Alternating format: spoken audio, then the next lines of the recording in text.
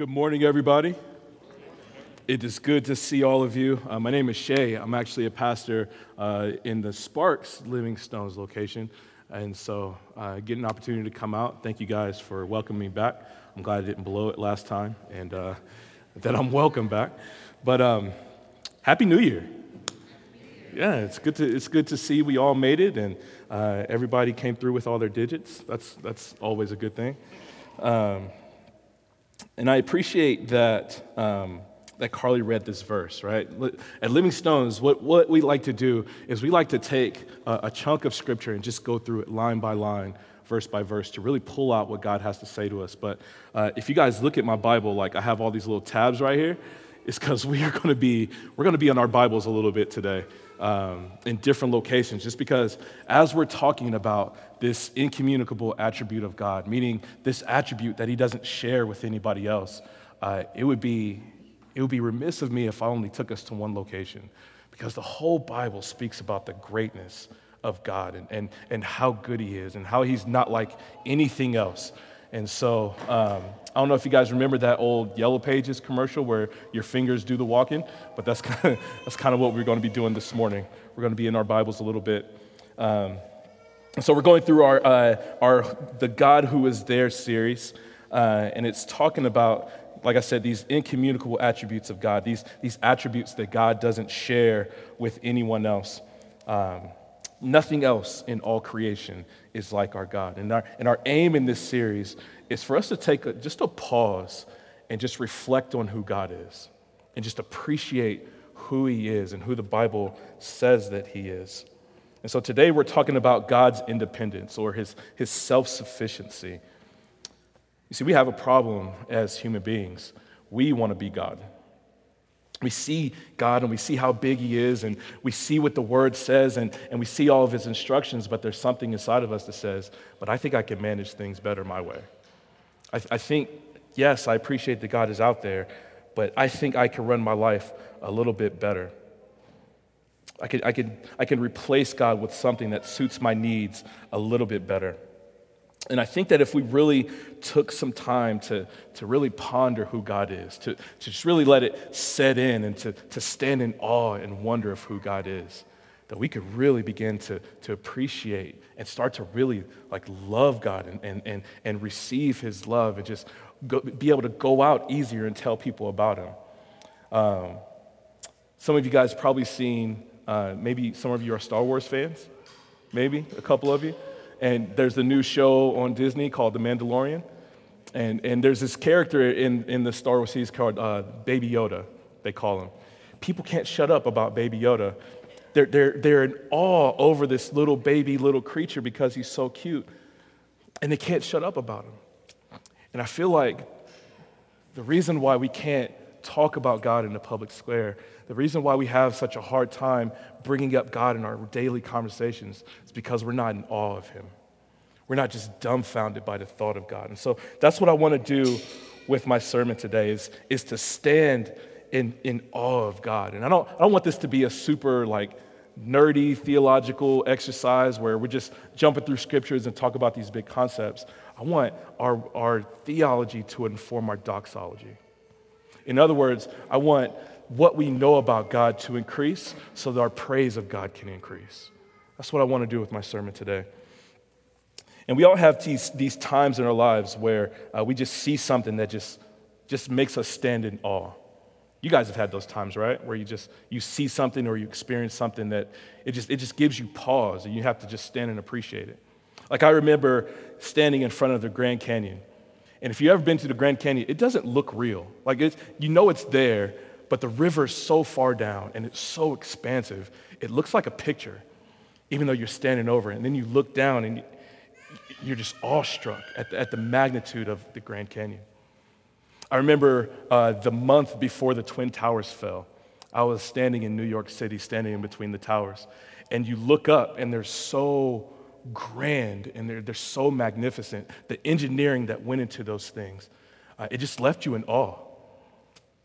I remember standing at the altar waiting for my wife to walk down the aisle, and she's coming up the aisle, And you remember the old cartoon where the wolf, like his mouth falls to the floor and his tongue rolls out? That was me, man. I was in complete awe of my wife coming up the aisle. All of us had these moments, right? Where we're awestruck over what we're seeing. And the amazing part is, these things would be amazing even if we weren't there to witness them. They just are. They're just awesome things. We all have these moments. And our bodies go through this reaction, right? Like our eyes widen and our brains kind of shut down a little, and our hearts starts pounding out of our chest, and we're just left standing in our tracks. That's what it means to be awestruck over something. We don't necessarily try to rationalize what we're seeing. We don't try to explain it away. Just like that Grand Canyon, we just appreciate the bigness of what it is and our place as we stand beside it.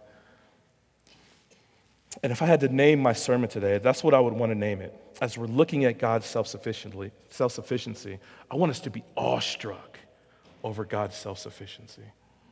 I want us to be awestruck over God's independence. Wayne Grudem, he wrote a book called Systematic Theology. He had this to say about God's self-sufficiency. He said, God does not need us or the rest of creation for anything, yet we and the rest of creation can glorify him and bring him joy. God does not need us for anything, but he most certainly wants us. I don't know if you caught that, so I'll say it again. God doesn't need us for anything, but oh my God, how he wants us. I was talking to a friend of mine earlier this week, and we were talking about this concept of God's self-sufficiency. And he was trying to bring it to our time here now. He said, think about you and your relationship with your wife. Do you want your wife to want you or need you? I had to pause for a second because I'm like, whoa, I want my wife to need me. But that wasn't where he was going with that. It's like, no, you don't want to be needed by your wife, because what happens when you get old and you can't provide that need anymore? Now she could put you away. What happens when you get old and you're slobbering on yourself? Who's going to be there to wipe up your slobber? That's when you want your wife to want you. That's when you want that love to shine through, not because of a need that I can provide for her, but because she loves me and she wants to be there. You see the difference between need and want. God doesn't need us, but he wants us. Matter of fact, God can't need us. If there's anything that God needed, if we were the thing that God needed, man, it would just prove that he wasn't God. If God needed anything in all creation, like if God needed our worship, if he needed air, if he needed to create us so he could feel good about himself, that would be the evidence that he is not self-sufficient and he would cease to be God. His self-sufficiency is necessary for him to be God. He didn't receive life. He's the source of life. He's not modeling someone else's creativity. He's the author of creativity.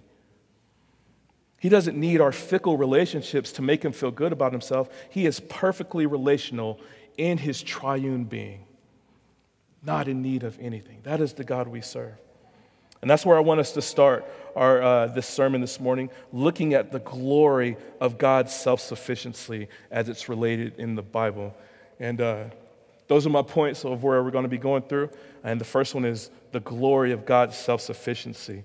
The first place that it talks about that, at least that I want to talk about it, it says in Psalm 86, verse 8, it says, "There is none like you among the gods, O Lord, nor are there any works like yours.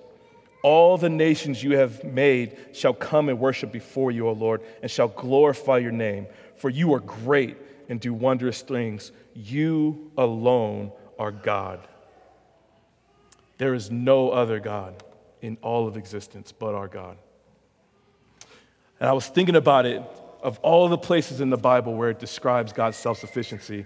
And if I tried to hit them all, this would be like a Baptist service where we'd be here till like 4 o'clock this afternoon, and I'd have to serve y'all chicken afterward, and it'd be a whole thing. So I'm just going to hit a few.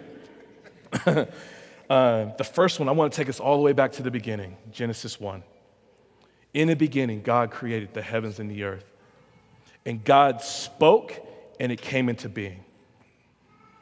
And it takes us through this 6-day process of God creating the world and everything in it. And he didn't use any tools to create anything. Theologians call this that God created ex nihilo, which means he made all things out of nothing. Our God is the most creative and powerful being that ever was. There was this guy back in the 70s, 80s, maybe you heard of him, Bob Ross. And Bob Ross was a genius. I don't know how he did it. He'd be sitting there painting a picture, and he'd like, you know what this picture needs? It needs a happy little bush. And you're like, I don't see the happy little bush, Bob Ross.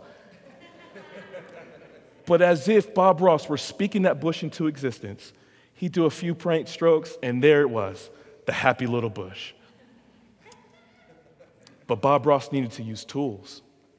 He needed a paintbrush and paint to make his creation happen. Our God said, let there be light, and there was light. Our God said, let there be mountains and trees and birds and animals, and let the earth be filled with everything simply by speaking it to existence. Our God is better than Bob Ross. Our God is more creative than anyone we could ever imagine. And I could take it further in that. We could go back to Exodus 2 and talk about God's self-sufficiency. You guys remember the story about the burning bush? I think sometimes we think back on the story of the burning bush and it becomes a kid's story to us, but thinking about the scientific explanation of a bush that's there, it's on fire, but it's not consuming itself. I tell my kids that fire needs 3 things. It needs heat, fuel, and oxygen. You remove any of those 3 things and it ceases to be a fire. But Moses walks up on this bush. It's ablaze. The fire is in the bush, but the fire is not consuming the bush. How is this possible? What is going on with this bush? What is going on with this fire, I should actually say, because the fire is not dependent upon the bush for its heat source. It's a fire that's in and of itself. If you look at the Bible, if you look at the Old Testament and New Testament, typically fire described the presence of God. So the presence of God is in the bush, but it's not consuming the bush because God is a source of life all of his own. Do you guys see where I'm going with that? God doesn't need the bush to be ablaze. He is the blaze. He doesn't need oxygen to exist. Like he's the source of life and everything. This was a self-sustaining flame. It was the symbol of God's self-sufficiency right there. I think sometimes we miss out turning these stories into kind of kids' tales. We miss the bigness of God sometimes. We can go to Acts 17 that Carly read earlier. And Paul says that God is not served by human hands as though he needed anything. Our God is different than that. Paul was talking to the people at the time. They believed in these Greek gods that were up on Mount Olympus, and they needed the prayers and the worship of the people in order to exist. You guys remember the movie Clash of the Titans? You ever see that movie? That the people stopped believing, and Mount Olympus began to crumble because they didn't have the people anymore. The people didn't believe, so they couldn't be gods anymore. Or maybe some of you guys maybe have seen the movie Elf. Remember the movie Elf, right? At the end of the movie, they're trying to get Santa's sleigh off the ground, and unless the people sing hard enough and they believe with all their might, that the gas meter on the sleigh won't go and Santa won't be able to take off. Our God is better than Santa Claus. He doesn't need our prayers. If we never believed in Jesus another day of our lives, he would still be God. He is self-sufficient in and of his own. Despite what our postmodern, atheistic, hedonistic culture may think of him, God doesn't grovel at our feet hoping to get our prayers and our money so he can keep going. He is the author of everything. He's the one who created everything and is holding our atoms together and is keeping us from floating off into space. He's the one that's keeping reality from collapsing in on itself. I want to take you to Romans 1 really fast. When you get there, let me know you're there by saying amen. That was too fast. You guys aren't there yet.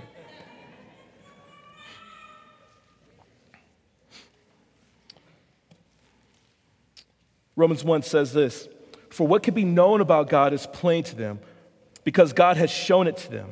For his invisible attributes, namely his eternal power and divine nature, have been clearly perceived ever since the creation of the world, in the things that have been made, so they, the people who don't believe, are without excuse. For although they knew God, they did not honor him as God or give thanks to him, but they became futile in their thinking, and their foolish hearts were darkened.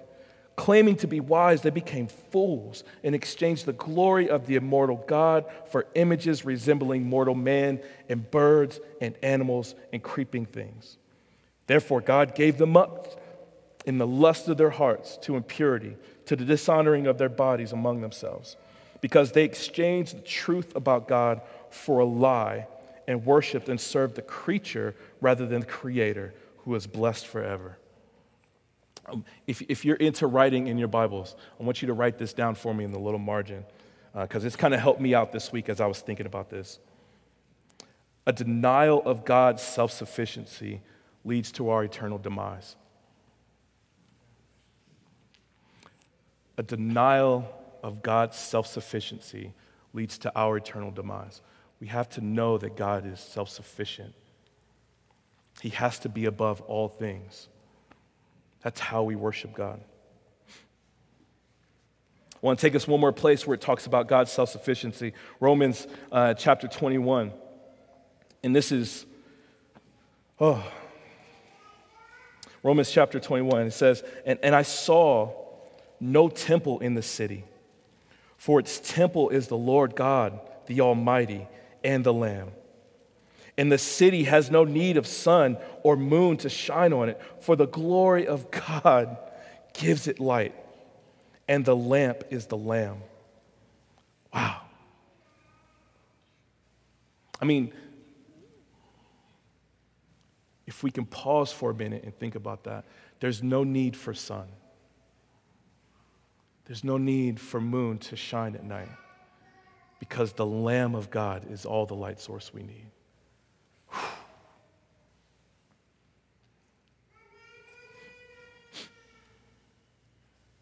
Sometimes we just need to sit back and bask in the truthfulness of who God is. Man, come quickly, Lord Jesus. And speaking of Jesus, not only do we attribute the glory of God's self-sufficiency to the Father, but as a member of the Godhead, Jesus shares in this self-sufficiency too. If we think back through the verses we just went through, in Genesis, it says that God spoke everything into existence, but John says that Jesus is the Word of God who created everything. Jesus is the self-sufficient one that Genesis is talking about. If you look back in Exodus, it says that the angel of the Lord was in the burning bush. You can go back and look at it later. It says the angel of the Lord was in the bush. Typically in the Old Testament, when it says the angel of the Lord, it's talking about Christ being in the Old Testament, sustaining this fire, but didn't need to rely on anything. Jesus is the self-sufficient one. In Acts 17, when Paul's talking about this God that's not made with human hands, he goes on to say that God is going to appoint a man at a certain time that he's going to come and judge all the earth. That man that God has appointed is the Lord Jesus Christ, who is the Lord over everything. In Revelation, where it talks about the Lamb is the lamp of the city. I remember John, as he sees Jesus walking down to be baptized by his cousin, he says, "Behold, the Lamb of God who comes to take away the sins of the world." The Bible screams that Jesus is the self-sufficient one. Jesus is not in need of anything else. He is God in and of himself. And the reason he laid down his life for us was because we are not sufficient in and of ourselves to live a life that pleases God. In fact, we're deficient. Jesus is the sufficiency we need to live a life that's pleasing to God. And the Bible paints this picture of God's sufficiency versus our deficiency. And that's my second point I want to take us to. 2 Corinthians 3 describes it this way. It says, "Such is the confidence that we have through Christ toward God. Not that we are sufficient in ourselves to claim anything is coming from us, but our sufficiency is from God, We are created beings who rely on other created things in order to survive. Everything we know about life and creation is that it's dependent upon something else. Like the sun, the sun that's outside, not Jesus the sun, the sun, the S-U-N, that's outside, even that is dependent upon something else. It needs energy in order to survive, right? Everything in creation needs something else. The sun needs energy to burn. Plants need the sun in order to grow. Animals need plants for nourishment. We need animals, right? Because how else are Disney princesses going to survive if they don't have their animal sidekicks? We need these animals. We can't exist without them. Everything in creation exists in this interdependent relationship on one another. Everything except God. God is the creator of all things. The triune God exists outside of his creation and is therefore in need of nothing. He's not in need of a promotion at his job. He's promoted to the highest position there is. There's nothing else that he needs. He doesn't need our belief. He's going to be God anyway, regardless of how much we believe, regardless of how much faith we have in him, he's still going to be God. I hear atheists say all the time, I don't believe in God. Okay, he's still going to be God. It doesn't matter what you believe. Regardless of our belief, God is still going to be God. But we're not like that. Like we need people to interact with. We need sleep and nourishment in order to keep going. And most of all, we need a Savior that can save us from this curse of sin and death. Because we can't do it ourselves. And isn't it tiring? Like the more you try to get your life right on your own efforts, the more you try to please God with what you do, isn't it exhausting? Don't you feel defeated when you fail?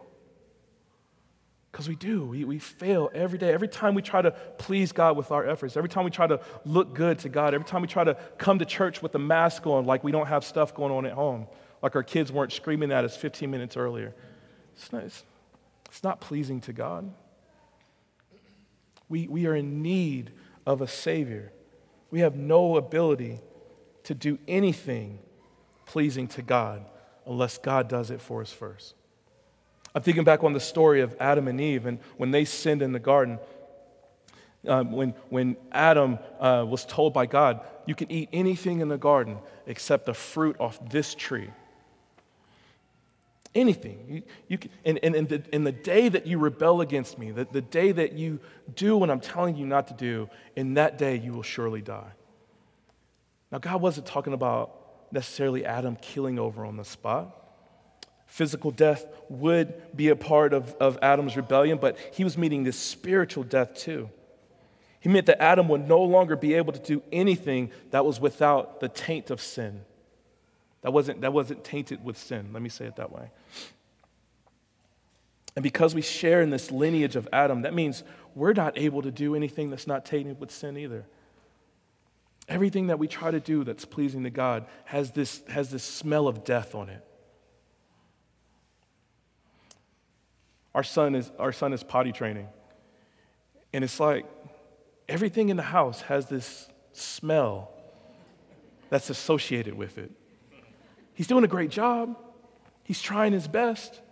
But there's this waft that you get every now and then. You're like, oh man, you didn't make it, did you? Something's not quite right.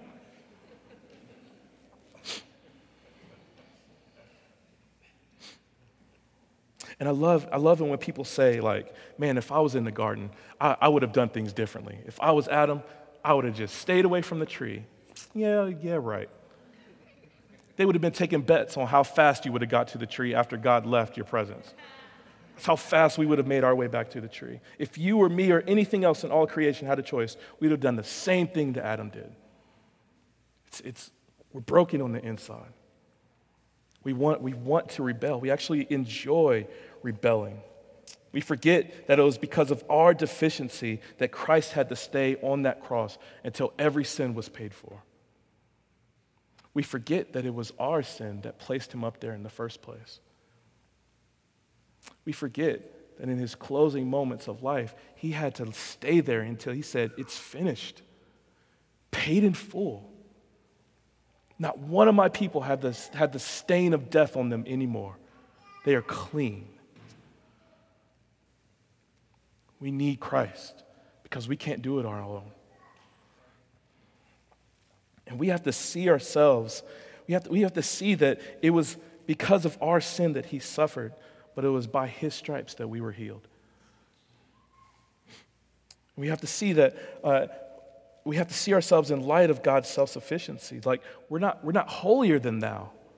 You know, that's the reputation that Christians have. Like we stick our noses in the air, and God forbid it rain, because some of us are going to drown. That's the reputation we have with some people, that we're holier than thou, but that's not who we are. We're not better than the sinners we look down upon. We're not more important because our jobs or our Instagram tell us how important we are. We're important because of God's self-sufficiency, that we're created in his image and likeness. That's the most important thing about us. Without our belief and reliance upon God, who is reliant upon nothing else, we are nothing. So when we're riddled with sin and when we're riddled with unbelief and rebellion against God, it's because our reliance is upon ourselves and not God. We're trying to fix our own problems instead of relying upon God to fix it for us. And to God, this is a grievous sin.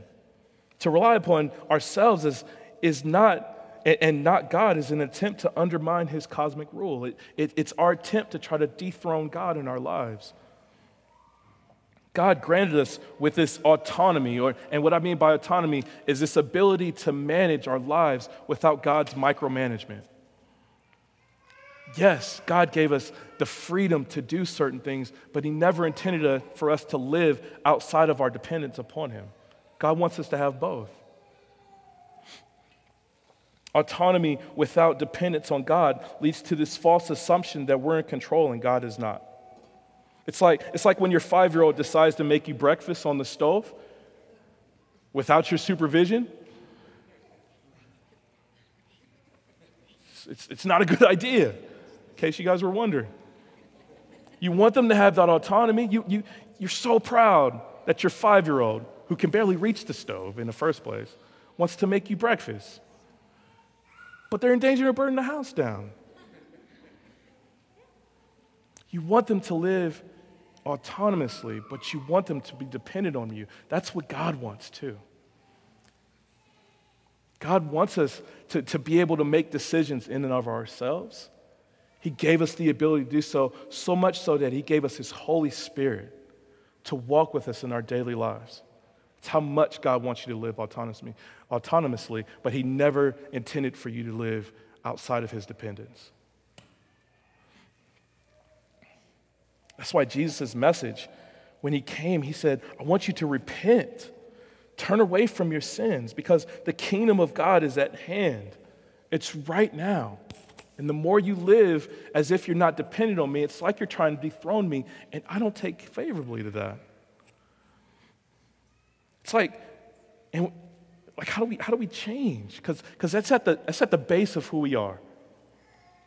If you're honest with yourself, it's at the base of who we are to try to rebel against God's good rule. Like God says, don't gossip. And man, if a juicy piece of gossip comes our way, it's hard to turn down. God says your body is a temple of the Holy Spirit. But man, those donuts, ooh-wee. Right? I get it.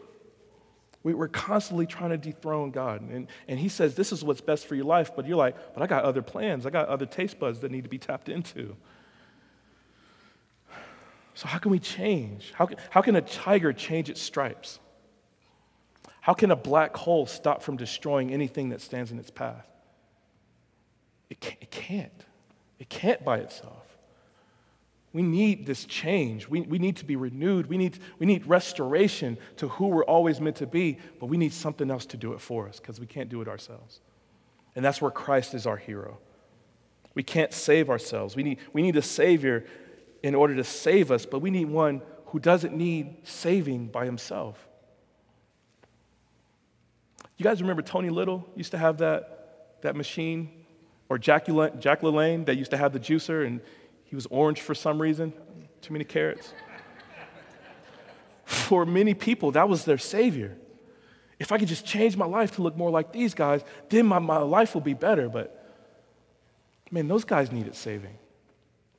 We need a savior that we don't have to think that they need saving too. And that's where Christ is our hero. Let me see how Hebrews talks about this. Hebrews says, He, that's Christ, is the radiance of the glory of God and the exact imprint of his nature. And he upholds the universe by the power of his word. Whew. I like that. He is the exact imprint of the Father. Let me see how Colossians says it. You guys are getting my nerd going right now. Colossians says, He is the image of the invisible God, the firstborn of all creation. For by him all things are created, in heaven and on earth, visible and invisible, whether thrones or dominions or rulers or authorities, all things were created through him and for him. That's our God. That's our hero that the Bible is talking about. Jesus said, if you've seen me, you've seen the Father. If you want to know what the Father is like, check me out. Whew. Jesus shares in the self-sufficiency of the Father. So just like the Father, Jesus is not in need of anything. And all through his ministry as he was walking the earth, he made all these I am statements.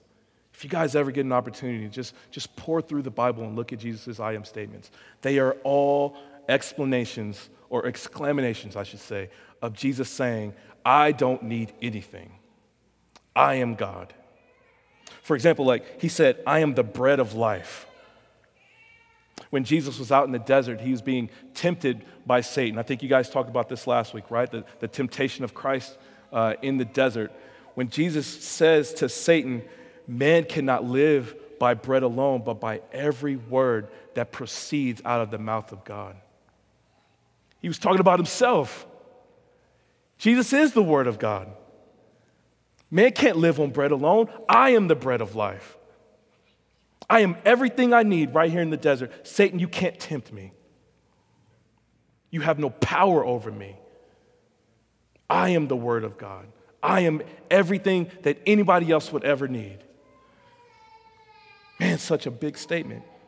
Jesus, as his disciples were, he was telling them, I'm going to go away to heaven, but you're going to come and you're going to follow me. And his disciples are like, well, we don't know the way. Jesus says to them, I am the way, the truth, and the life. There's no other way. There's no other truth. And there's no other way to life unless it's through me. You don't need any other way. You don't need any other truth. You don't need any other life. That's our God. Jesus, as he was standing over the grave of his best friend, and his sisters came to him and they said, man, if you would have just been here, if you would have just come in time, our brother would still be alive.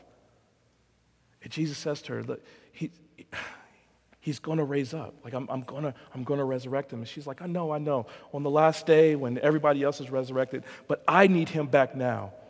Jesus says to her, I am the resurrection and the life. You don't need to wait till the last day. Life is here now. I don't need anything else. I give him life. In the same way that I breathed him into existence, I'm going to raise him up right now. And that's what he did.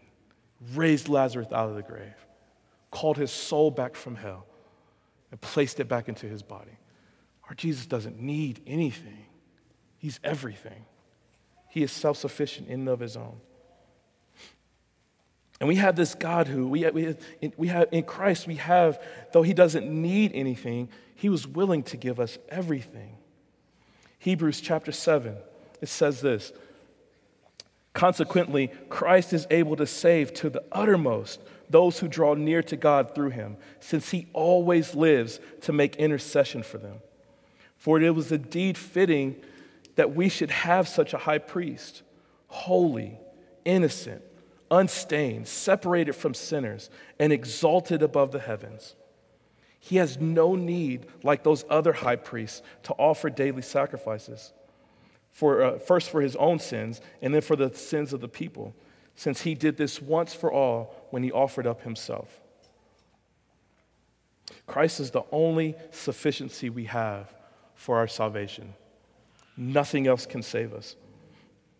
He is everything we need for life and righteousness and a rebuilt relationship with the Father. Not only that, but he knows all of our weaknesses because he's experienced all of our weaknesses. The Bible says that he's been tempted in every way, just like we are. So he knows what it's like to grieve. He knows what it's like to go hungry. He knows what it's like to rather stay at home and watch football on Sunday than come to church. He knows what it's like. He knows the temptation to not want to go to work on Monday morning. And yet was without sin. He is the salvation we need. Because all of those temptations, all the times we fall into sin, they are creating a bigger and bigger debt that's keeping us further and further separated from God. And the great paradox of who Christ is, when he came in the flesh, the sufficient one, the self-sufficient one, made himself deficient on our behalf. Think about that. Like Jesus on the throne from all eternity, sharing in likeness with the Father, took a piece of his godliness off of himself and came into the world as a helpless baby. The God of all creation needing his tushy wiped.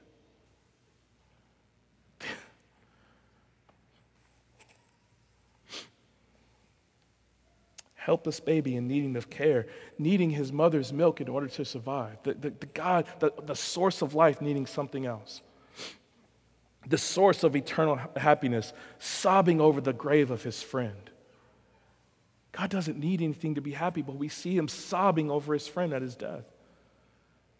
Where is this paradox? The stream of living water as he's on the cross. Like he told the woman at the well, I am the living water.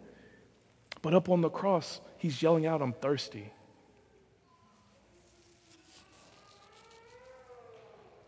Why would Jesus do this? Why would he forego his self-sufficiency to be dependent on the things that he created? He didn't need to. Church, he wanted to.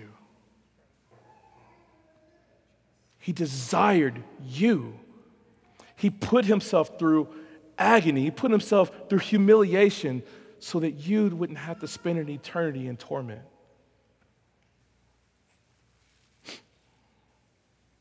I said before, God doesn't need you. He's all sufficient, but oh my God, how he wants you. How he desires to spend eternity with you.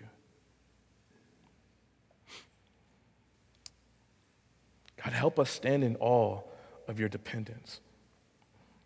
We need help. We need to see God for who he is. Sometimes our jaws have to drop to the floor so that we can give proper worship to God. God didn't need to do any of this, but he so wanted to, that he was willing to sacrifice his only son on your behalf.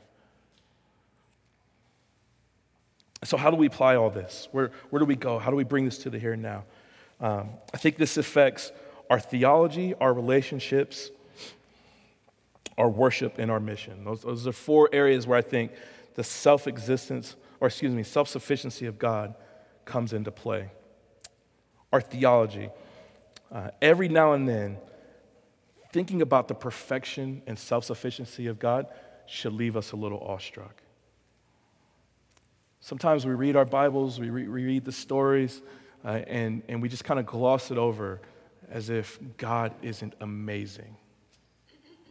And I think sometimes we need to be amazed by God.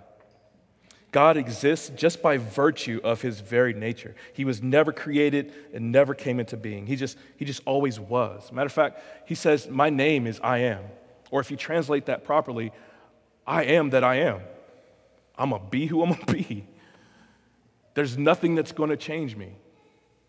I am. He said, when the people ask me who I am, be like, I am sent me.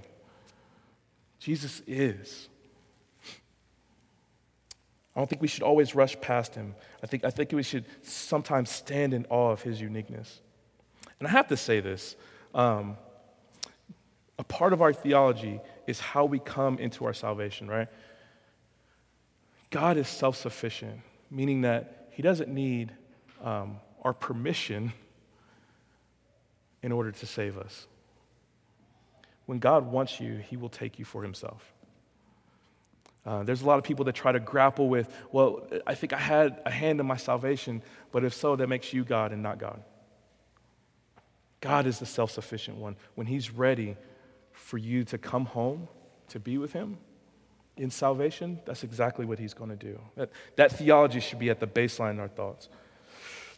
It also changes our relationships, right? God's self-sufficiency means that I don't have to be the perfect spouse to my wife. I don't have to be the perfect parent to my kids. Matter of fact, when I blow it, and trust me, y'all, I blow it often. Often. That's okay. I can admit it. I can apologize.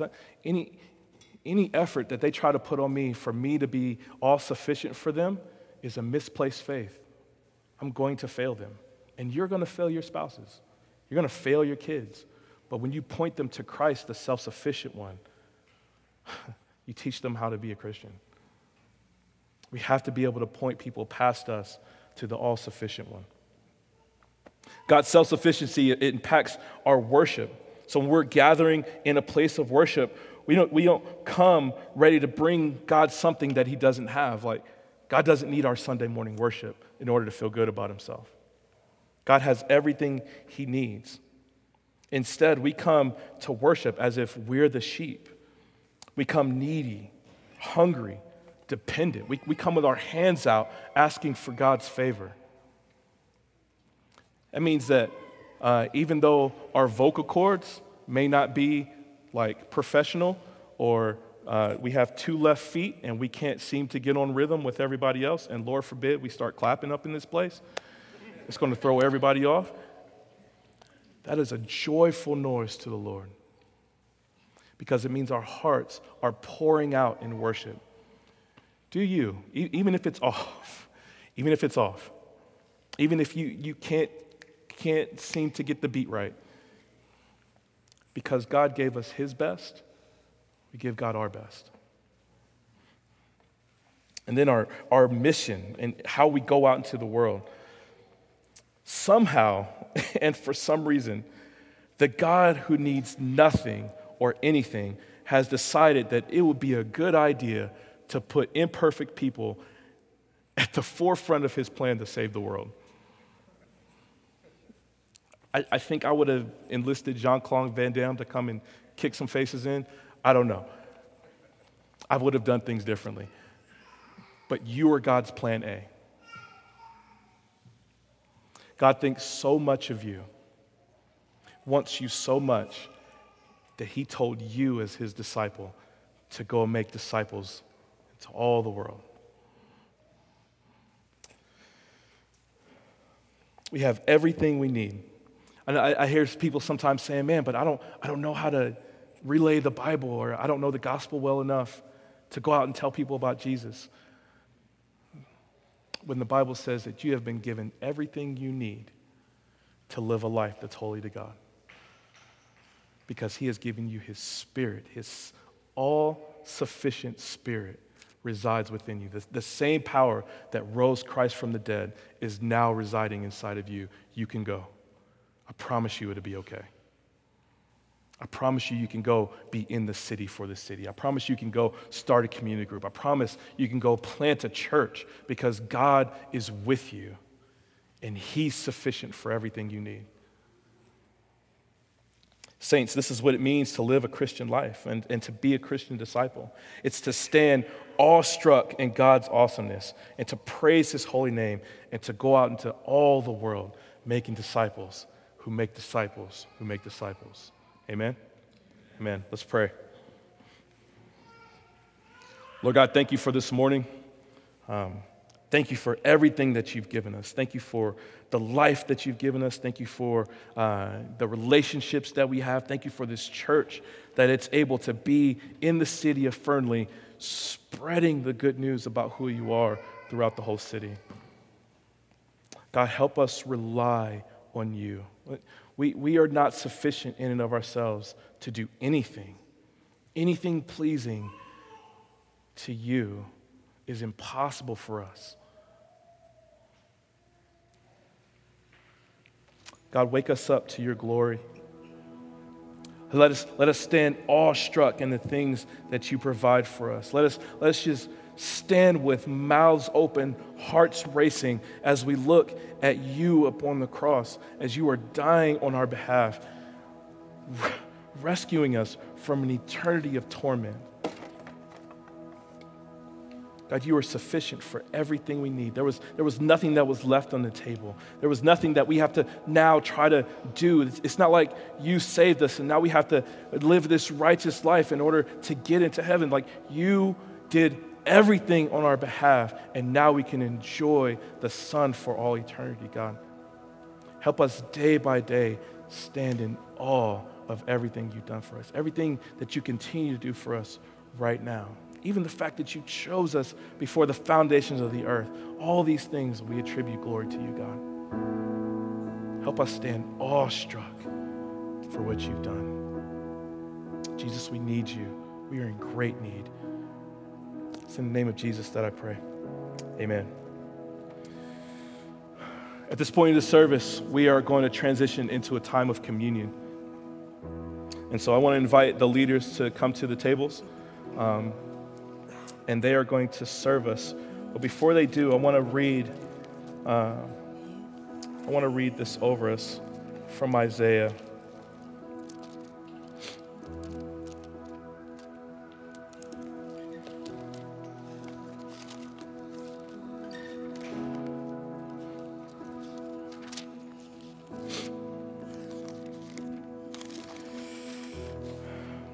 Isaiah 62, it says this.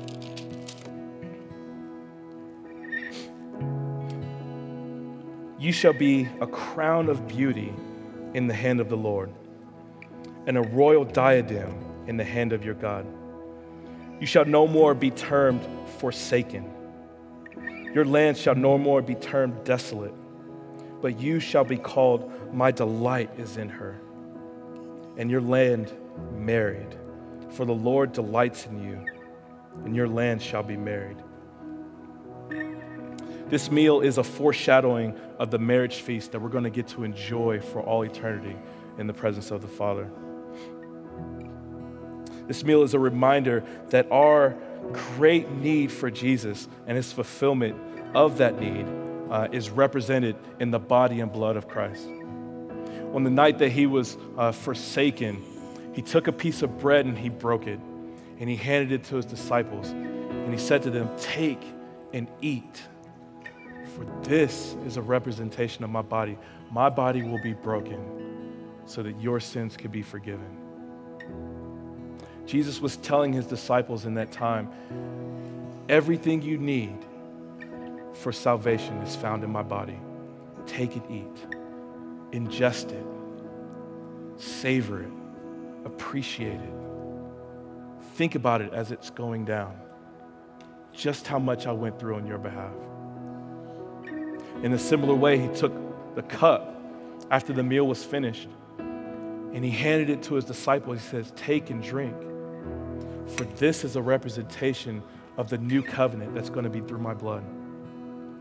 It means that old way of life that you used to experience, that old way of thinking, that old man that used to want nothing but sin, that is put to death through my blood. I now have a new relationship with you. It starts with my blood. It washes you clean. There's nothing else that you need.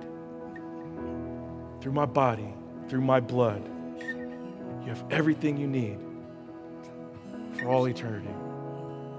And when we take communion, that's what we think about.